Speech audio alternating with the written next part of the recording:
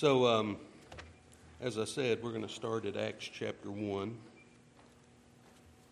And we'll give you a little bit of background about the book of Acts, about the author, and some different things. Most people believe that Luke is the author of this book. And if you read through the book of Luke, this book picks up almost exactly where Luke starts. Luke himself was an educated man.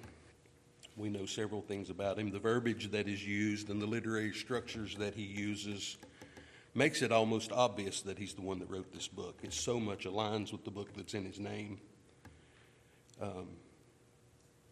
In the first letter he wrote, in the Gospel of Luke, he explains the intent of his writings.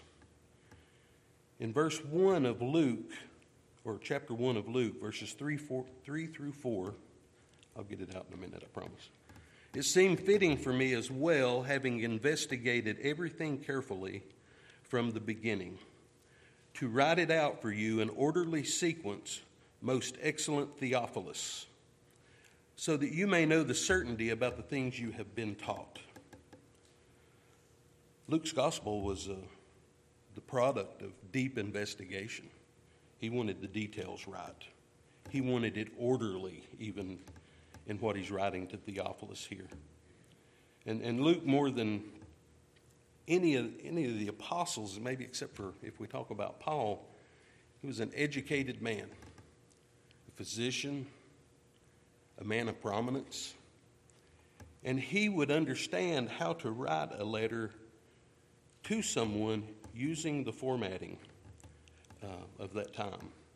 There's a way that letters are addressed, the way they begin, and he's very much within what we see in historical writings that way here. He had the abilities, the opportunities to consult with many eyewitnesses of Christ's ministry and to consolidate their accounts. His ability to put that all together in a meaningful way was very much what he was all about. He spent more than 2 years during Paul's imprisonment at Caesarea, and that's in Acts 24. And during that time, he would have been able to meet and interview many of the other apostles, eyewitnesses, people that saw things. Even we see that the wife of Herod's steward, her name is Joanna, in Luke's Gospel, chapter 8:3, we see her mentioned here as an acquaintance of his. So she must have been an acquaintance that was able to share the inside scoop, if you will, on the political stratus that was out there at this time. What are the officials saying about Jesus? What are the people of the Roman culture saying? And she would have been truly an ally there to do that.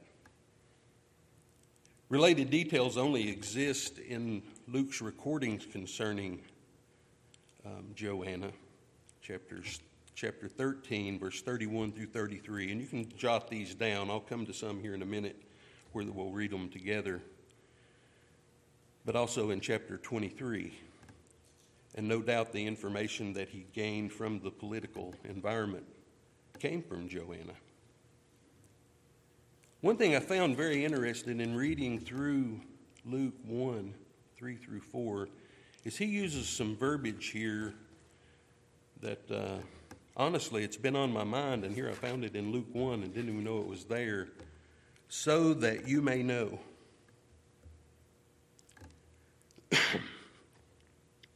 So that you may know leaves no doubt.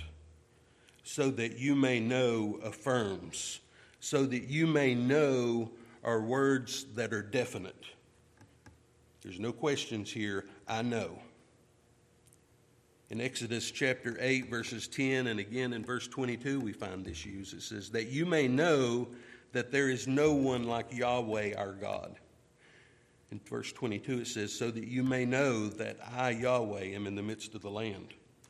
Exodus 10, that you may know that I am Yahweh. Job chapter 19, then be afraid of the sword for yourselves, for wrath brings the punishment of the sword, so that you may know there is judgment. We find it in Isaiah. We find it in Mark chapter 2. But so you may know that the Son of Man has authority on earth to forgive sins. So that you may know. And the most popular one for me personally, 1 John chapter 5, verse 13. And it reads, "These things I have written to you who believe in the name of the Son of God, so that you may know that you have eternal life." And we all go through times of doubt. And we all have times where we think, why would God choose me? Why would he even consider me? But this is telling us so that we may know. It's definite. When you think about the Bible, and I spoke on this, I guess it was a couple of times ago, this "so that you may know" word applies to the Bible in general. God gave us the Bible so that we may know who God is, so that we may know what his attributes are, so that we may know what his will is, so we may know how salvation is found and where it comes from, so that we may know what he has done, what he is doing, and what he is going to do. Applies to this Bible. It is a revelation, special revelation from God the Father to us, his children, so that we may know. This book of Acts picks up exactly, and I said this earlier, where the Gospel of Luke left off.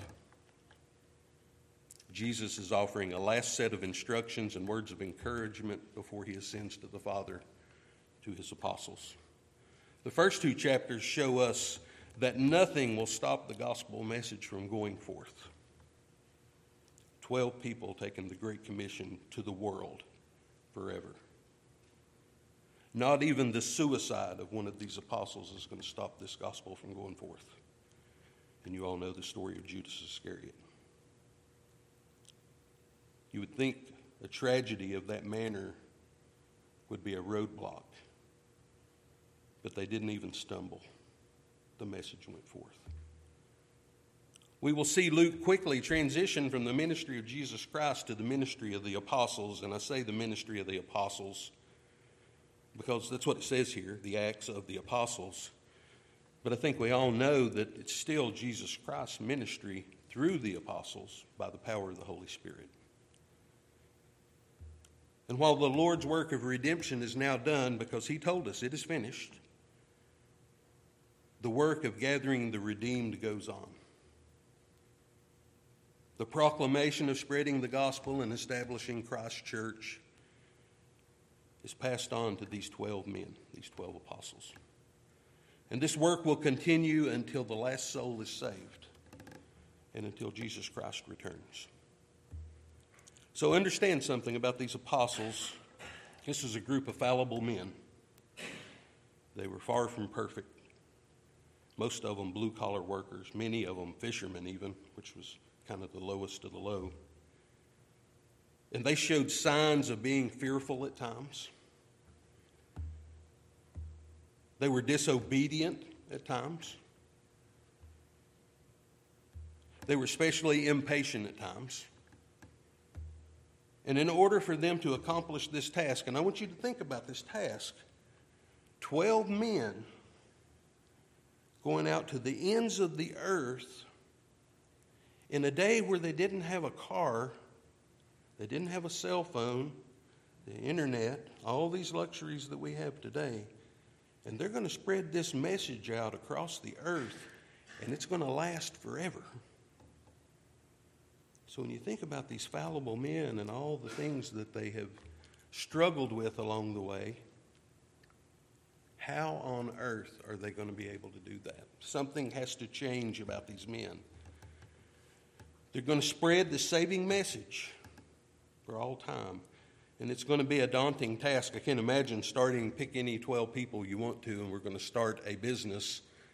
And none of us really know a whole lot about the business, but we're going to make it last forever, and it's going to spread. It's going to franchise all over the earth. That's what we're talking about here. Spreading the good news to all the earth. Something would have to happen to these apostles to provide them with the knowledge, the courage, and the patience to do this. And if we were reading a play script here, this is a spot where we would say, enter the Holy Spirit. So, bearing these things in mind, let's stand and turn with me, if you will, to Acts chapter 1. And I'm going to read God's inerrant, infallible word. I'm going to do verses 1 through 8.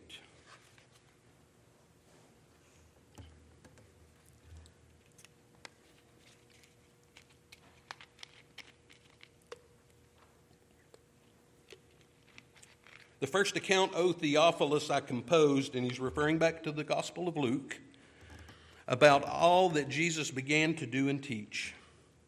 I composed those so that you would know what he had begun to do and what he's going to teach, until the day when he was taken up to heaven, after he had, by the Holy Spirit, given orders to the apostles whom he had chosen, to whom he also presented himself alive after his suffering, by many convincing proofs, appearing to them over 40 days, and speaking about the things concerning the kingdom of God. And gathering them together, he commanded them not to leave Jerusalem, but to wait for the promise of the Father, which he said, you heard of from me. For John baptized with water, but you will be baptized with the Holy Spirit not many days from now. So when they had come together, they were asking him, saying, Lord, is it at this time you're restoring the kingdom to Israel? But he said to them, it's not for you to know times or seasons.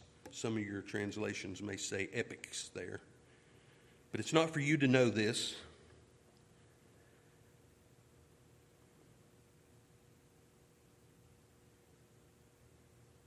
Which the Father has set by his own authority. But you will receive power when the Holy Spirit has come upon you. And you shall be my witnesses both in Jerusalem and in all Judea and Samaria and even to the end of the earth. And you may be seated. And I'm going to pray.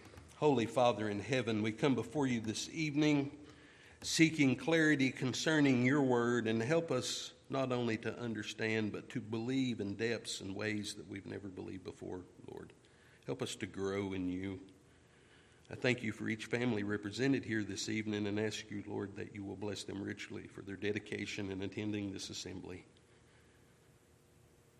I ask that you have your way this evening and that your message will come forth. Please get us out of the way and let your Spirit help us to understand what your word says. Lord, once again, we just thank you so much for showing us the grace and mercies that you have in our salvation. And as David repeated in the Psalms, Lord, keep us close to you. Protect us as only you can. And we pray this in Jesus' name. And all God's children said, amen. So this is the first account, or the first account was the Gospel of Luke. And in verse 1, we have Luke explaining to Theophilus that the previous letter and book that Luke had sent him was to explain what Jesus was doing and what Jesus was teaching.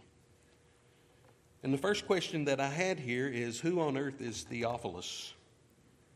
Because you don't see this name anywhere else, and I haven't heard our pastor teach on him recently. And when you read through the Bible, there's no clear indications of who he was. But if you really search through what we do know about him, we can find out that his name means friend of God. I don't really believe in coincidences. I believe this guy, he must have been a friend of God. And because Luke has written both of his books, the Gospel of Luke and the book of Acts, to him, I think it's safe to say that he was a believer. He was a follower of Christ. Luke 1:3, Luke addresses Theophilus as most excellent Theophilus. And this was a formal greeting for people of prominence. We can find in the book of Acts, Paul himself has a meeting with Felix, and he addresses Felix this way, most excellent Felix. And Felix was a governor in Caesarea. So thinking this through, it should be safe to assume that Theophilus was a man of influence, a man of prominence. He may have held some kind of seat in the governmental cabinet, some kind of official perhaps. And since we know that Theophilus, being a man of influence and having many people looking up to him, if you will, because of his prominence, it would only be natural for Luke to want someone like that to have the gospel in his hands and have it presented to the people from an authoritative position. I mean, we noted in the introduction of this teaching, we saw that Luke himself had other high-ranking officials and acquaintances. Joanna was the wife of Herod's steward. And we know that there had to be some information passed between the two of them. And here in verse 1, Luke is simply recounting to Theophilus why he wrote the first book. He wanted Theophilus to know all that Jesus began to do and teach. And what did Jesus teach? Jesus taught the disciples by word and deed the truth necessary to carry on his work. So what did he do? Primarily that on the cross, Christ finished the redemptive work and provided a pathway to salvation. But while this work may be ending, he is only starting to proclaim the glories of what is to come.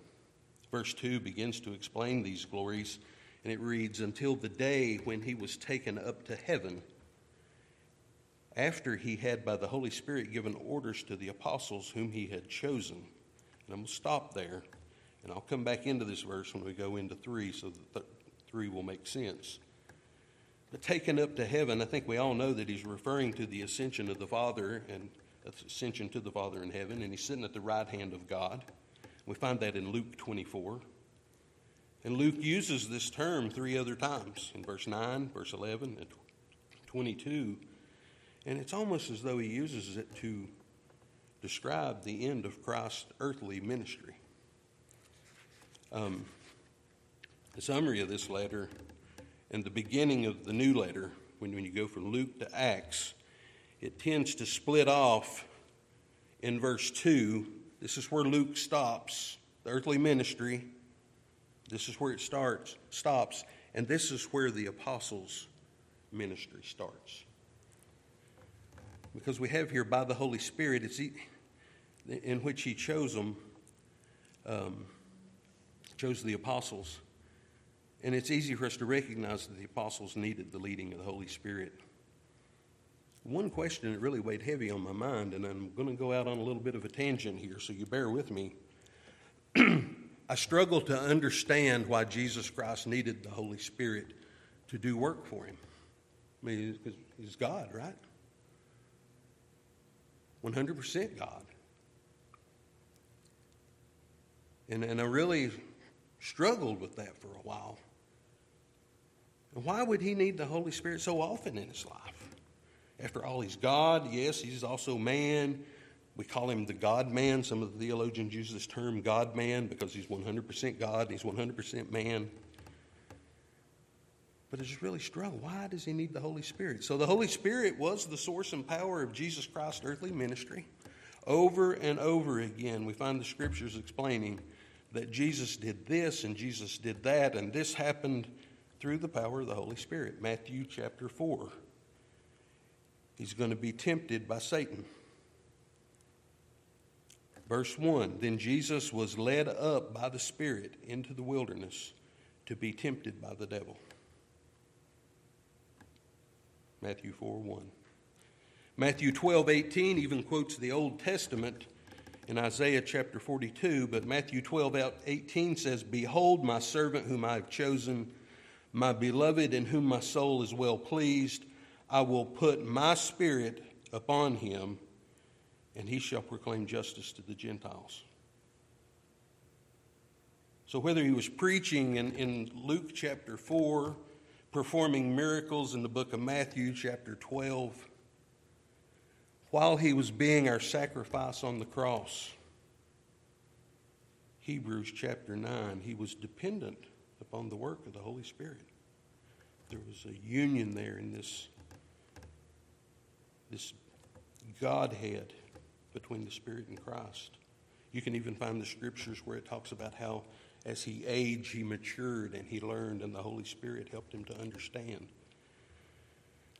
Now, if you go digging into the Bible and try to find a clear explanation of why this is, you're probably not going to find it. I couldn't. It's worth a search. But when I really, you pray about these things and you ask for clarity, And where I've landed here is that his earthly existence as being 100% God and 100% man, the 100% man part of this dichotomy must require the Spirit's power. And this could be viewed as being necessary as an example for us, that we should lean on the Holy Spirit's power and understanding. I mean, if this is not true, how else could we have an example in Christ where the Scripture reads that he has been tempted in all things like we are, yet without sin? That's in Hebrews chapter 4. And just to get your thoughts flowing here, some things to consider is that the Holy Spirit raised Christ from the dead. That's in Romans chapter 8, verse 11. Here's one that shocked me, and I've read this verse so many times it's scary. Jesus Christ was justified. His words vindicated. 1 Timothy 3:16. Jesus Christ was adopted. All these salvation doctrines that we have heard Josh bring to us, Christ was adopted in Psalm 2, verse 7, and Romans 1, verse 4. He's going through the things that we go through. Christ was fully sanctified.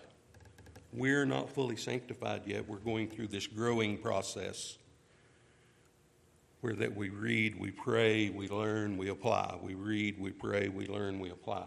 Over and over and over again. And we mature as Christians going through this. But Christ was fully sanctified, and that's in Romans chapter 6. And you'll find it again in John chapter 17. This one won't shock you. Christ was glorified. 1 Corinthians chapter 15. And the Holy Spirit has done these things not only for Christ, but he has done them, he is doing them, and he will do them for us. That's our promise. We think about the resurrection, and we think because he was resurrected, we, the believers, will be resurrected like him. And that's the way it is taught. But apparently, when you look at these things, it's not only the resurrection. We're going to be more in the image of Christ as we mature. The Holy Spirit's work upon Jesus Christ equipped him for his work as the only Redeemer of God's people. The only one. So I've rambled out here a little bit. We go back to verse 2. That verse closes with, had by the Holy Spirit given orders to the apostles whom he had chosen. The Lord sovereignly chose these apostles for salvation and service. He knew exactly who they were when he picked them. He knew what their experiences were. He knew what their life was like. And he picked them anyway. One of them was a zealot. If you don't know what a zealot is, take time to look that up. Basically a murderer. And I'm not going to spend a whole lot of time here about Christ choosing the apostles, but I would like you to give some thought to Christ choosing Judas Iscariot, because he knew he was going to betray him when he picked him, right? And I'm thinking to myself, if I was building the team, the last person I'm going to pick is somebody that's going to betray me. But yet he did it. And he did it because he was going to betray him. And the scriptures have to be fulfilled. Psalm 41 verse 9 tells us that Judas Iscariot, and he doesn't use that name, but that he is going to betray Christ. And that's in Psalm 41:9. Another item worth noting at this point, the verbiage that Luke uses as he goes through the book of Acts. When he's talking about the 12, he uses the word apostle. These 12 were the teachers, they were the preachers, they were the message deliverers. when he talks about the followers of the apostles, and there were many. We hear numbers like thousands and 500 and different numbers in here. We don't know what a total is. But when he talks about disciples, he's referring to those that are being taught by the apostles. The apostles were disciples, but the disciples weren't necessarily one of the apostles. Okay? So I'm going to move on to verse 3 here, but I told you I was going to back up. Because you have to have part of verse 2 here to really understand 3. So it says, after he had by the Holy Spirit given orders to the apostles whom he had chosen, to whom he also presented himself alive after his suffering, by many convincing proofs, appearing to them for over 40 days, and speaking about the things concerning the kingdom of God. Of course, to whom you know now, because we went back, this is the apostles and the disciples. Presented himself alive becomes quite a statement. Jesus Christ appearing to the apostles was a requirement of whoever it was that they were going to choose to replace Judas Iscariot. They had to have seen him after his resurrection. The emphasis is placed on the candidates to be considered. And we'll discuss Matthias replacing Judas later in this study. There are a number of passages where his appearing after the resurrection are explained. The book of John has some. Chapter 20, verse 14, we have Mary Magdalene at the tomb. Chapter 20, verse 19 through 29, appearing to the apostles in the locked upper room. And I know you all have read this. I know you've seen it. And the way this reads, Christ appears to them in this locked upper room. They had locked themselves in this room, and I'm assuming it's the same one they gathered in before Christ was crucified for the Passover. But they had locked themselves in this room because they were in fear. The Jews were looking for them. All right, we got Jesus. Now where's all those people? So they're locked in a room, and Christ appears to them. It doesn't tell us that he knocked on the door and they said, who is it? He said, hey, it's Jesus, let me in. It's not what it says happened. It says that he appears to them as though he solidifies from nothing. And he's just there with them. Jesus appears to the apostles in chapter 21 of John, and he even serves them breakfast from fish that he told them how to catch. Said, throw your net on that side of the boat. And he ate with them just to prove to them that, hey, I'm alive. Not only am I talking to you and you can see me, I'm going to eat with you. So this was very much an act to prove that he was alive. I think that Paul gives us a list of occurrences that are probably the best ones in 1 Corinthians chapter 15, verses 5 through 8. And if you will, turn over there. 1 Corinthians chapter 15, 5 through 8. A very comprehensive list, and it's almost as though Paul is sitting before a judge saying, here's my evidence that Christ is alive. And the judge asks him, okay, what is your evidence? And he said, I've got all these witnesses that saw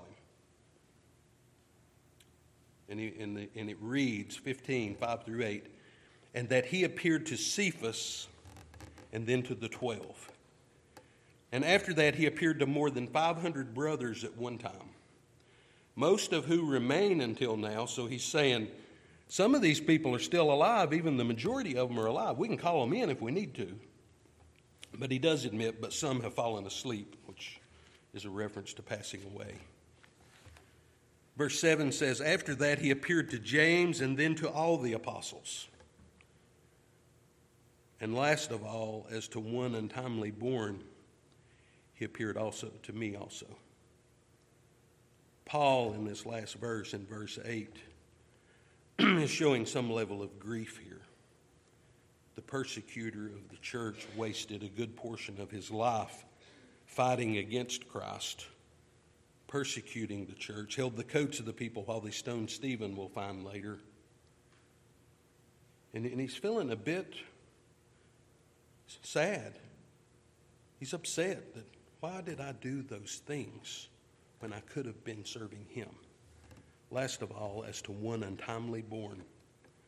It kind of struck me funny. Jimmy Buffett, of all things for me to speak about over this pulpit, has a song, and I don't even know the name of it, and I'm not going to look it up, but one of the verses in it says, "Yes, I am a pirate, born 400 years too late." I think Paul is feeling a little bit of this here because of his denial. Christ even talks about him, "Why are you kicking against the goads?" Paul has regret here. So I'm going to move on here. We have verbiage here that says appearing to them over 40 days, and I've got to ask you a question.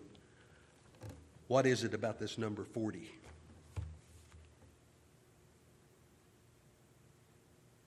What is it about this number 40? Israelites wandering in the wilderness for 40 years, right? Noah saw 40 days and nights of flood and rain. Jesus fasted for 40 days before being tempted by Satan. When Moses received the 10 Commandments, he spent 40 days with God on the mountain.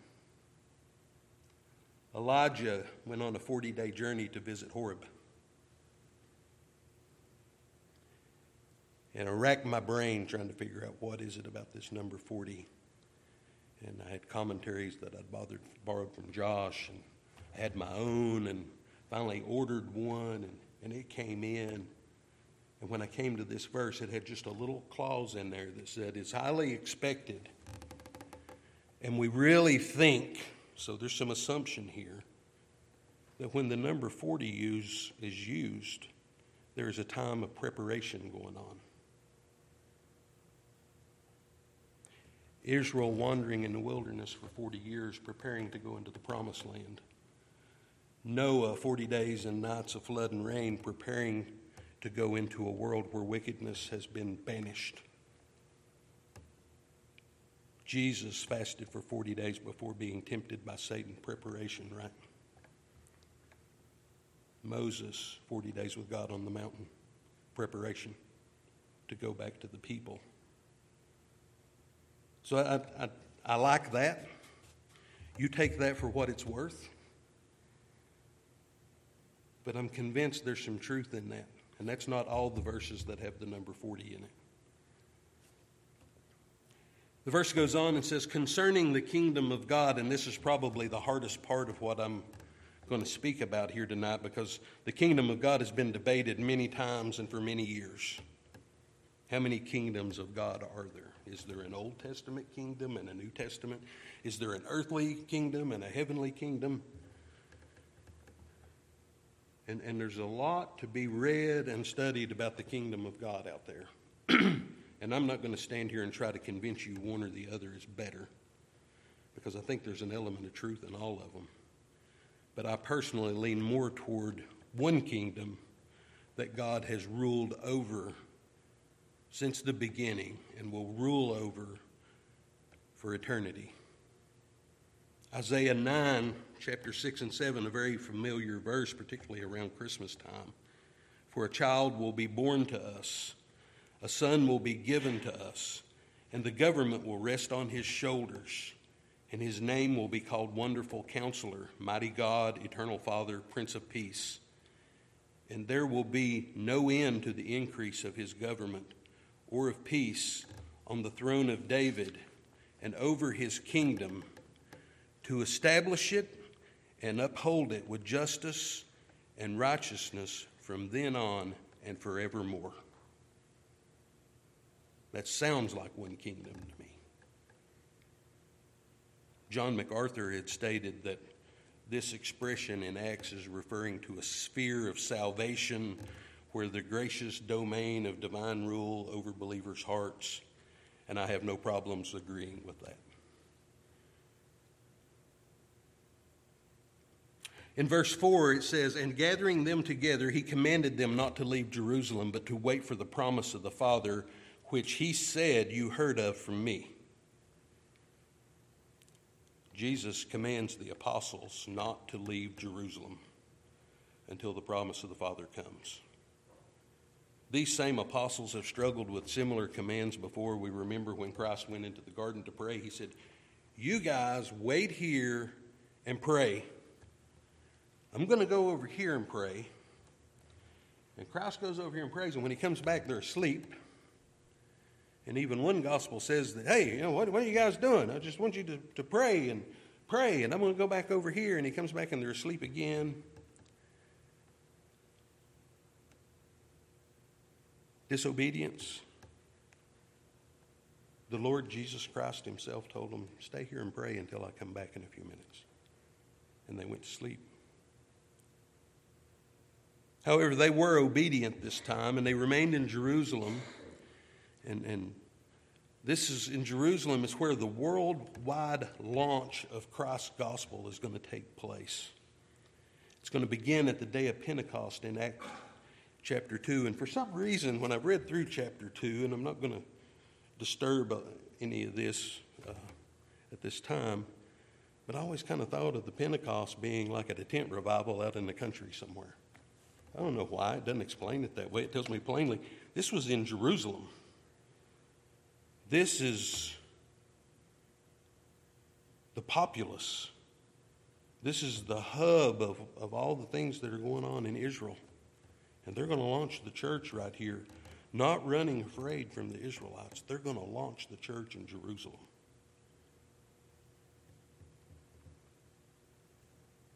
The coming of the Holy Spirit had been promised numerous times.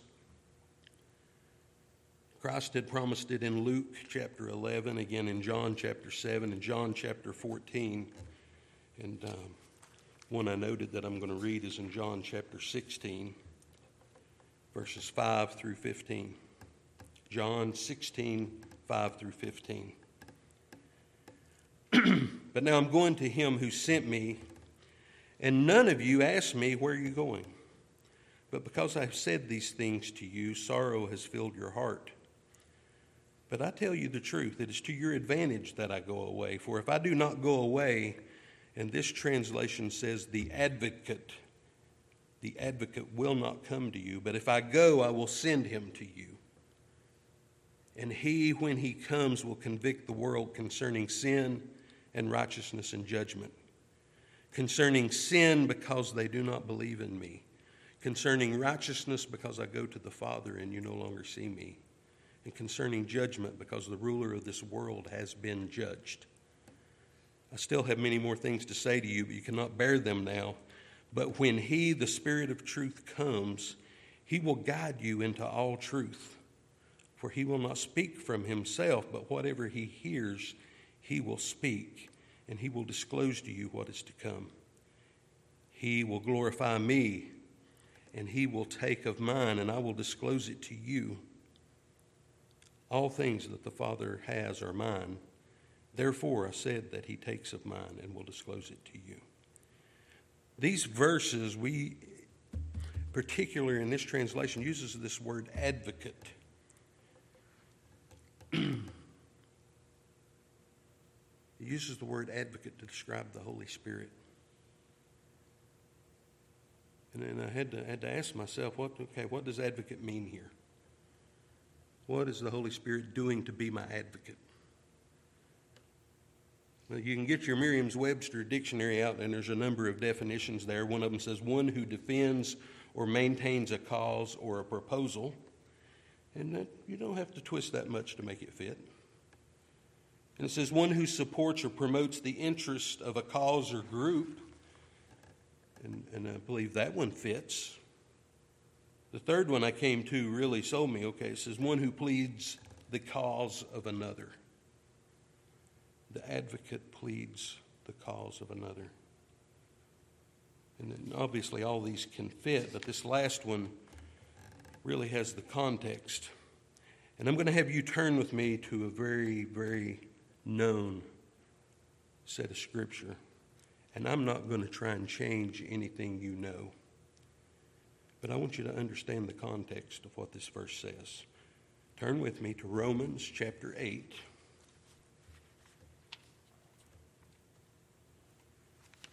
and it'll be verses 26 through 28. And I'm going to read verse 28 first, because that is a very popular one.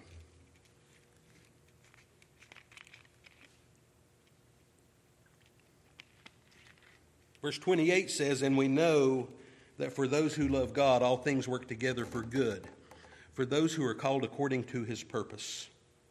And that is the verse that we use when we're grieving, when some tragedy has happened. You have been wronged somehow. All this is going to work out to good somehow. Verses 26 and 27 tell us why. 26 reads, "And in the same way the Spirit also helps our weakness, for we do not know how to pray as we should, and the Spirit himself intercedes for us with groanings too deep for words. And he who searches the hearts knows the mind of the Spirit, knows what the mind of the Spirit is, because he intercedes for the saints according to the will of God." Verse 26 says, we don't know how to pray as we should. How many of us have not been in prayer and come upon this stumbling block where that we run out of words? How many of us have not struggled with our prayer life where we know what we want and we go there, but we have no idea what we need? I know I want this to stop, but I don't know why. And the Holy Spirit intercedes in our prayer life when we pray. He carries that prayer to the Father, and he intercedes for us in that transmission. Not that God didn't already know. And I have to use my imagination and think about, what does that actually look like? I mean, I know I can't see the Holy Spirit. I get it. But I can only imagine the Holy Spirit approaching God saying, well, you know old Richard down here. He's praying, and he's got this thing going on, and he's asking us to do this and that, and he just doesn't see the big picture, and he doesn't know what he needs, and he doesn't know how to pray, and we need to give him what he needs. That's what he's really praying for. He's a believer. He's one of ours. So they give me what he needs. And you're like, this is not what I asked for, right? And a month down the road, you look back at it and you say, he did exactly what needed to happen. I got what I needed, not what I asked for. That's what a loving father does. He gives you what you need.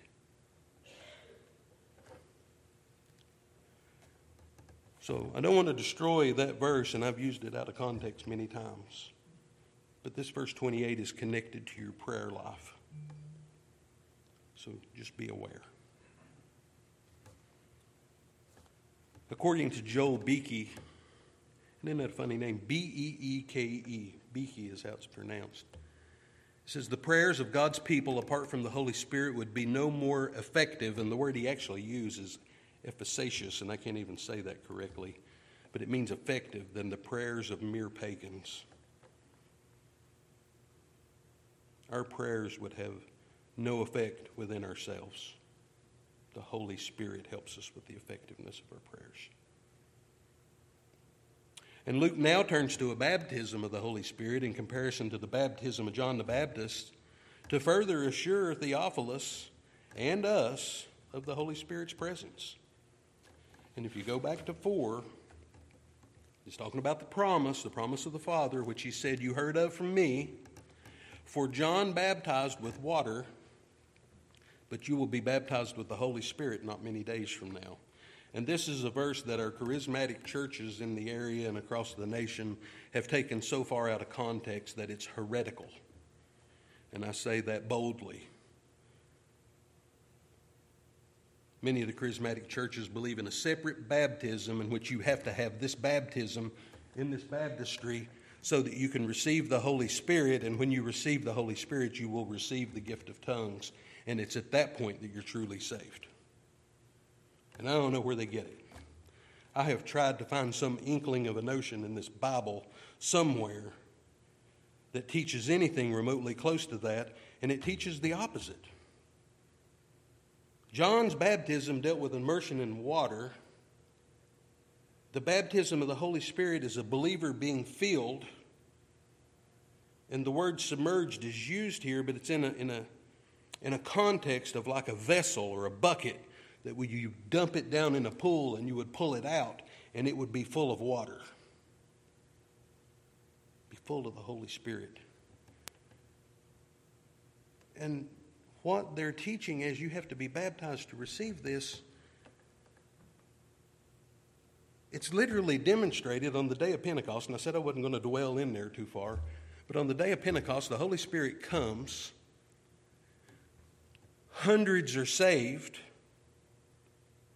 They have the indwelt Holy Spirit, and I don't have a record anywhere that says any of them had to be baptized to receive anything.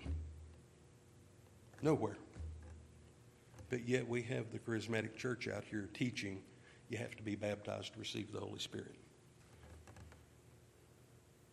The Apostle John himself clearly instructed everyone that Jesus is the one who baptizes with the Holy Spirit. And it's clearly stated that it's Jesus that does this.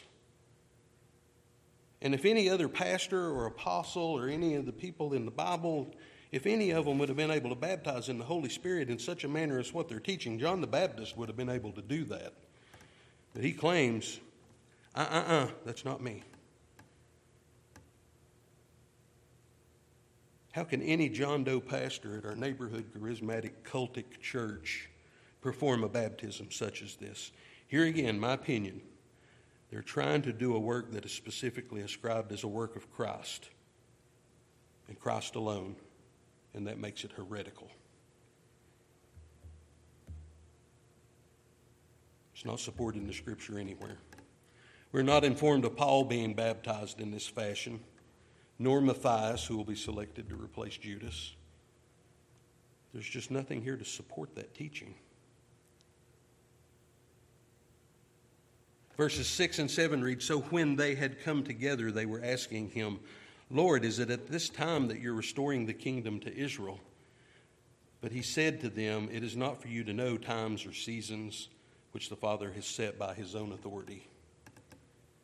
And the vast majority of the Jews in that time expected the Messiah to return. They were expecting the Messiah to come. And they were expecting that he would reestablish Israel as the superpower that they had once been. They were looking forward to the days like David and Solomon had had when they were kings. They wanted the prominence of Israel to stand and get the Romans out of town. They wanted a warrior to come in. They did not recognize the need to be saved from their sins. All they knew was they wanted to rid the nation of the Romans. And this is why so many people, the Jewish nation, did not receive Christ as the Messiah. He was not a God of their choosing. He was not a God of their desire. In verse 7, the times and seasons refer to events, eras, features. I mentioned earlier some translations have the word epochs in there, E-P-O-C-H-S, I think is the way it was spelled.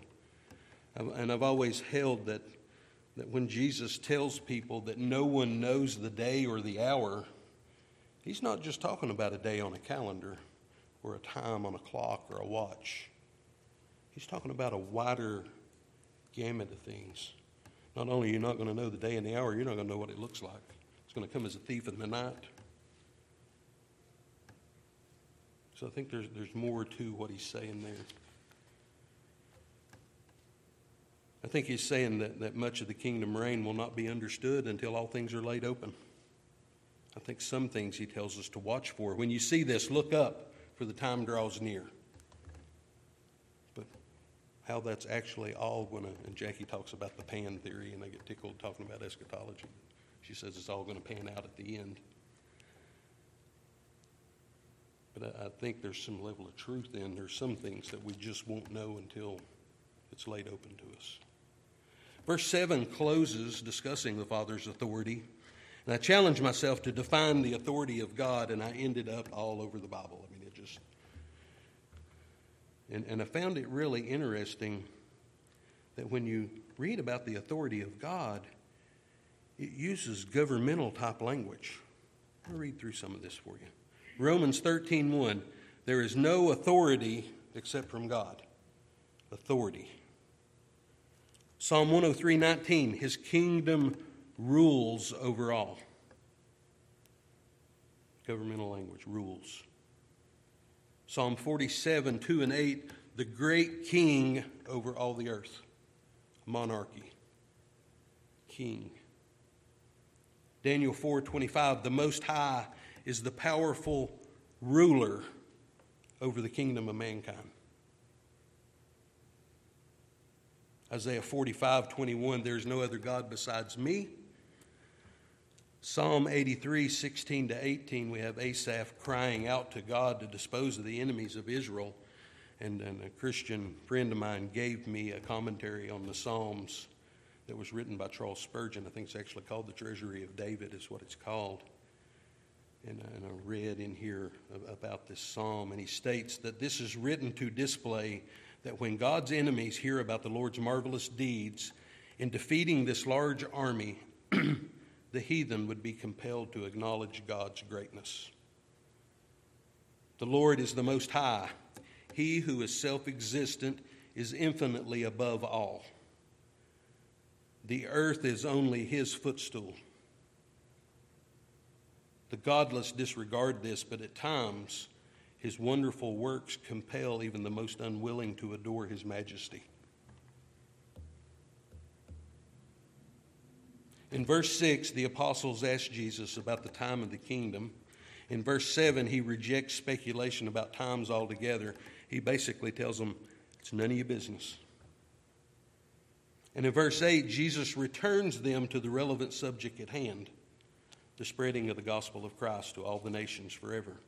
And it reads, but you will receive power when the Holy Spirit has come upon you, and you shall be my witnesses both in Jerusalem and all Judea and Samaria, and even to the end of the earth. I think the apostles had already seen the Holy Spirit at work, right? They'd seen the dead raised. They'd seen people healed. They had seen people possessed with evil demons and those be cast out. Because we talked earlier about the Holy Spirit working in Christ, right? And soon they would receive this indwelling presence within their own bodies in a new dimension of power for witnessing. And who or what is a witness? A witness is a person, obviously, that tells the truth about Jesus Christ. A witness is a person who is concerned about man's destiny forever without Jesus Christ. A witness is a person willing to pay a social cost when sharing the gospel of Jesus Christ. You start sharing the gospel of Jesus Christ, you really run out of the same group of friends you used to run around with or the people that want to be in your company. It's interesting, the word witness actually derives from the same word that our word martyr comes from. And it's quite fitting since this was the common price paid for people who witnessed for Jesus Christ. All of the original apostles but one were martyred. John died of old age in a prison, so I think we could call him a martyr, but he was not executed according to the historical writings. And the word witness has a legal slant to it. In a court of law, we would hear a judge say, okay, bring forth your witnesses. And the witnesses would come forward, and what do they give in the court of law? They give their testimony. We have a testimony to give as well.